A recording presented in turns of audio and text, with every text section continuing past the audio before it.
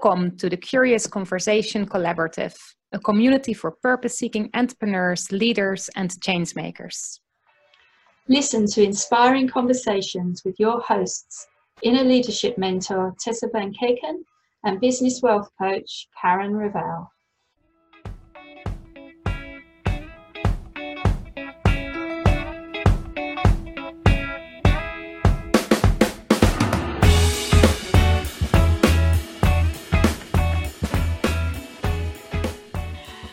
Hello. So this summer we're talking about the whole topic of alignment in business, and in today's session we said we would talk about this concept of an entrepreneur versus an employee.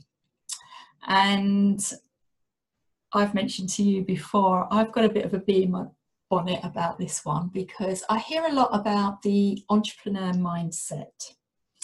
And what I have found is that, or what I've heard a lot of, is that entrepreneurs saying that an employee mindset is, you work 9 to 5, you don't think outside the box, you get told what to do, versus an entrepreneur who, thinks for themselves, is very creative, is always finding solutions and that. And this has always really bugged me because as someone who was a senior leader in corporate, you did have to think outside the box. If you thought I only did 9 to 5, you are hugely mistaken, as do many professionals and leaders in business. You don't get told what to do all the time. You're responsible for your team and your department and that, and you have to make decisions about what needs to be done. And what I feel is that people who come up with that are very much people who often haven't been successful in a corporate role, and they're now being successful as an entrepreneur, and they see that as a mindset or an approach as an entrepreneur. Whereas what I see that as is just a success mindset. For me, how I really felt that was that, for me, it's interesting. I haven't been in any senior positions as such, but I worked for a lot of NGO and charity organizations, and I would have been in kind of the middle, and also as a practitioner on the lower level, if you like. But it would always have been jobs as well with very high responsibility. It would have been more the kind of social work roles or the advocacy for people with disabilities and with children from disadvantaged backgrounds. So there was always a lot of responsibility involved, and also a high level of where you would have on calls and proper dealing with if children were in contact with the police, you might be called on a Sunday night at 1 a.m. So there was quite a bit, definitely not that 9 to 5. There's been definitely part of it being and becoming self-employed was actually around then I can set my own hours. And of course I knew that it wouldn't be complete freedom either. You have to work very hard, and particularly when I set up my business, I worked 24/7 for a while, I think. But I do think for me it was actually this also a little bit more freedom in that way. But what I struggled with a lot when people talked like that was that I felt really as if in being an entrepreneur is always better than being an employee. So I can see what you say about this being said by people that either weren't successful in business or in as an employee in corporate maybe, but also I see it as people who really, for them, being an entrepreneur is everything. And that's what everyone must be striving towards, because it's like being your own boss. And I'm like, well, there is advantages and disadvantages to being your own boss. And also I know entrepreneurs, people in contract roles and other things, that you still have a boss. It might not be the same way, but if you work for, and even for me, my clients to a degree is still my boss. Yes, I can set certain things, but in the end, as soon as I work with someone, I also have this idea that as an entrepreneur, it means you're not accountable to anyone and you can set the rules. I'm like, yes, to a degree, but not to everything. There's certain laws, there's certain restrictions, there's certain, if you do coaching, there is certain ethics and codes of conduct that you still have to regard to. And again, you have clients that are your boss to a degree. And it's, of course, it's a very different structure. But for me, it was really much more around, how do you look at it? And also, what are you comfortable with? Rather than that it would be good versus bad, or as you said, like a creative can be creative as an employee or as an entrepreneur, and that type of creativity, that type of person in certain entrepreneurial roles, they would be as miserable because there would be much more restrictions. So it's much more about the environment they're in than whether they're self-employed or employed by someone else. I would think that's how I do think there is something about employee approach, if you like, versus an entrepreneur. And the biggest one that I see is this kind of idea or concept of, as an entrepreneur, you kind of fail forward. It's like you know, you get something out there fast and make mistakes and then learn from that and keep moving forward. Whereas as you know, a professional, so certainly my background, it was in finance, and you know, you couldn't afford to make mistakes. We couldn't put out numbers that were wrong to the stock market because you'd wipe millions off the share price. You can't afford to be wrong, you know. And that's where that whole notion of being, you know, not exactly a perfectionist, but close to it. It has to be right. It has to be of a high standard and a higher quality before something can go out there. And then swapping over to being an entrepreneur and perhaps being more willing to make those mistakes and testing things out will slow you down. So I do believe there, you know, that is definitely a difference I've seen. But yeah, this whole thing about being told what to do and only working 9 to 5 and all that, that's much more about like I say, a success mindset to me. Yeah, I think the other one that I have noticed myself as well is that from working in corporate, most people, not all, but most people are part of a team. Yes. And you know, so there's kind of some responsibility that you have to your fellow team members, and then there's just, you know, there's that responsibility of what you've got to do yourself.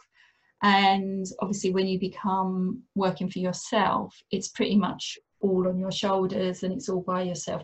Now obviously you can work, you know, you can do collaborations and joint ventures, and you know, like us doing this, we can work together, but then we can come together for this, but then we go apart and it's like your business over here and, you know, mine over here, and it's like it has a different feel about it, I think, to what it was like being part of a team where you kind of felt like we're all in this together, we're all working to, you know, one end.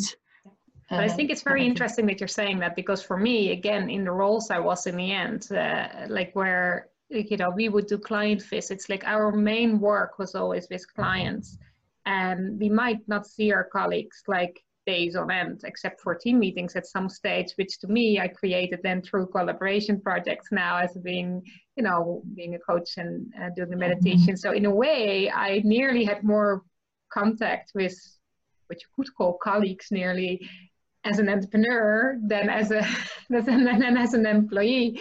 So again, I think as well, people kind of put these things opposite each other as being an entrepreneur versus an employee based on whatever their experience might have been as an employee and their idea of being an entrepreneur, where I think it's way more about what area do you work in, both as an employee or an entrepreneur.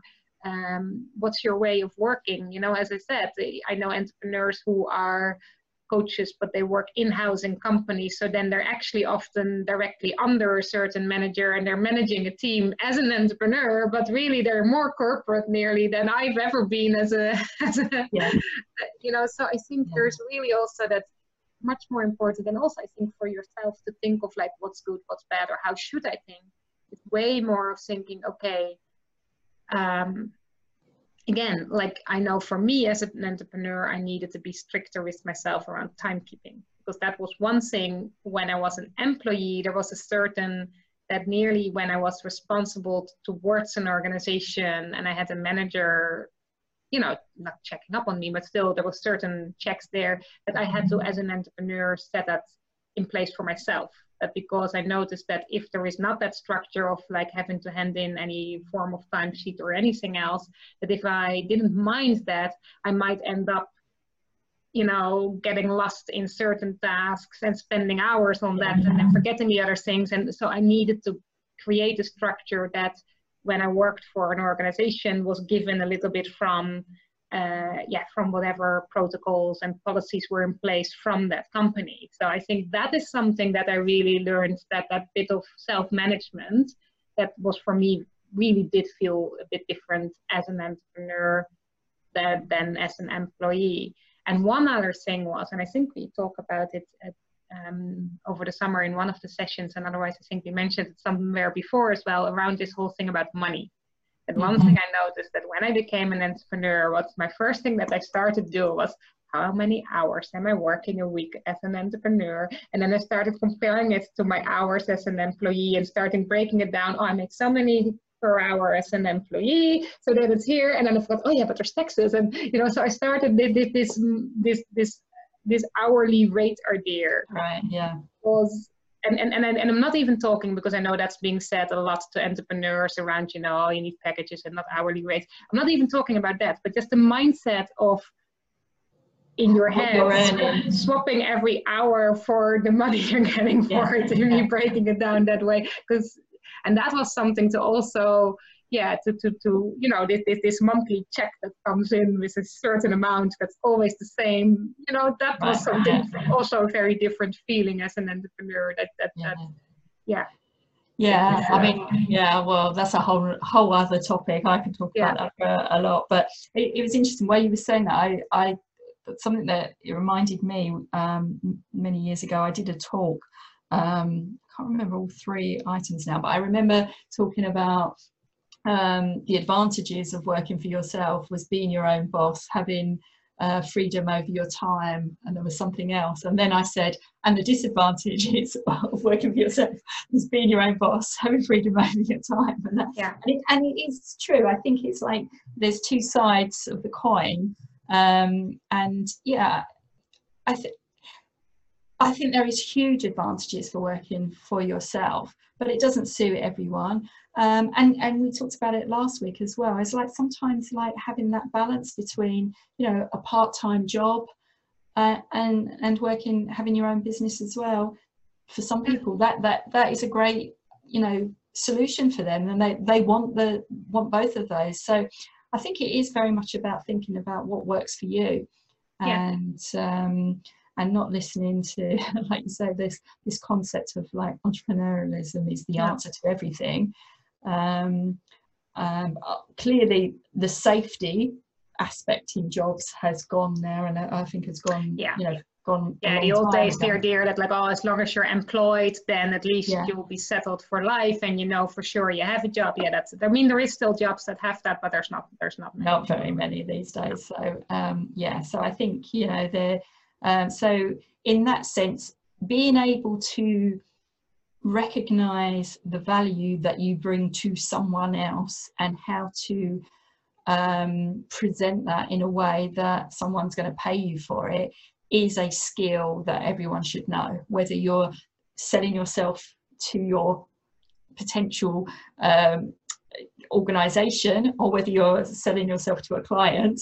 You know, I think that someone needs to pay you, like like, you know, you're not paying yourself as you know, so I mean, then that only works if you either have a really rich spouse or have money in the bank from somewhere else, and you can just do what you do, do what you love without needing any money for it. But again, there's not many people that are in that position. So I think that is a really good realization, that like whether it's through self-employment or through an organization, money is coming from someone else. So you have to have, you know, if you really don't like being bossed around, as people think, then you also will have a problem as an entrepreneur, because clients will also have expectations of you.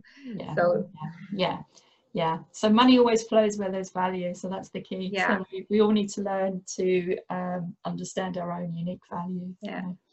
Yeah, and I think the best thing that people can really take from this, that it isn't so much about whether you're employed or an entrepreneur, but it's really knowing about what things are you good at also with your self-management, whether that's time or structure, whatever it is, and what things do you need support with, and that you can see the difference between, as an employee, you might be within your organization or your management get support from that, and as an entrepreneur, you might need to get it either from, again, self-management, and if you can't, you need to look yourself for getting that maybe from accountability groups or co-working groups or whatever it is that helps you to get that what you can't give yourself. Yeah, absolutely. Right, well, there's a lot in there. I'm sure we could go off at tangents on that one. quite deep, but I think we'll wrap up here, and we'll speak again next week. Great. Yeah, talk to you next time. Yeah, bye. Bye. Thank you for listening. Did you enjoy this episode? Do share your thoughts and questions in the comments or send us a message. Do you know someone else who'd be interested in our curious conversations? Please share and spread the word. You can find out more about us at KarenRavel.com and TessaVanKeken.com. Tune in next week for another curious conversation.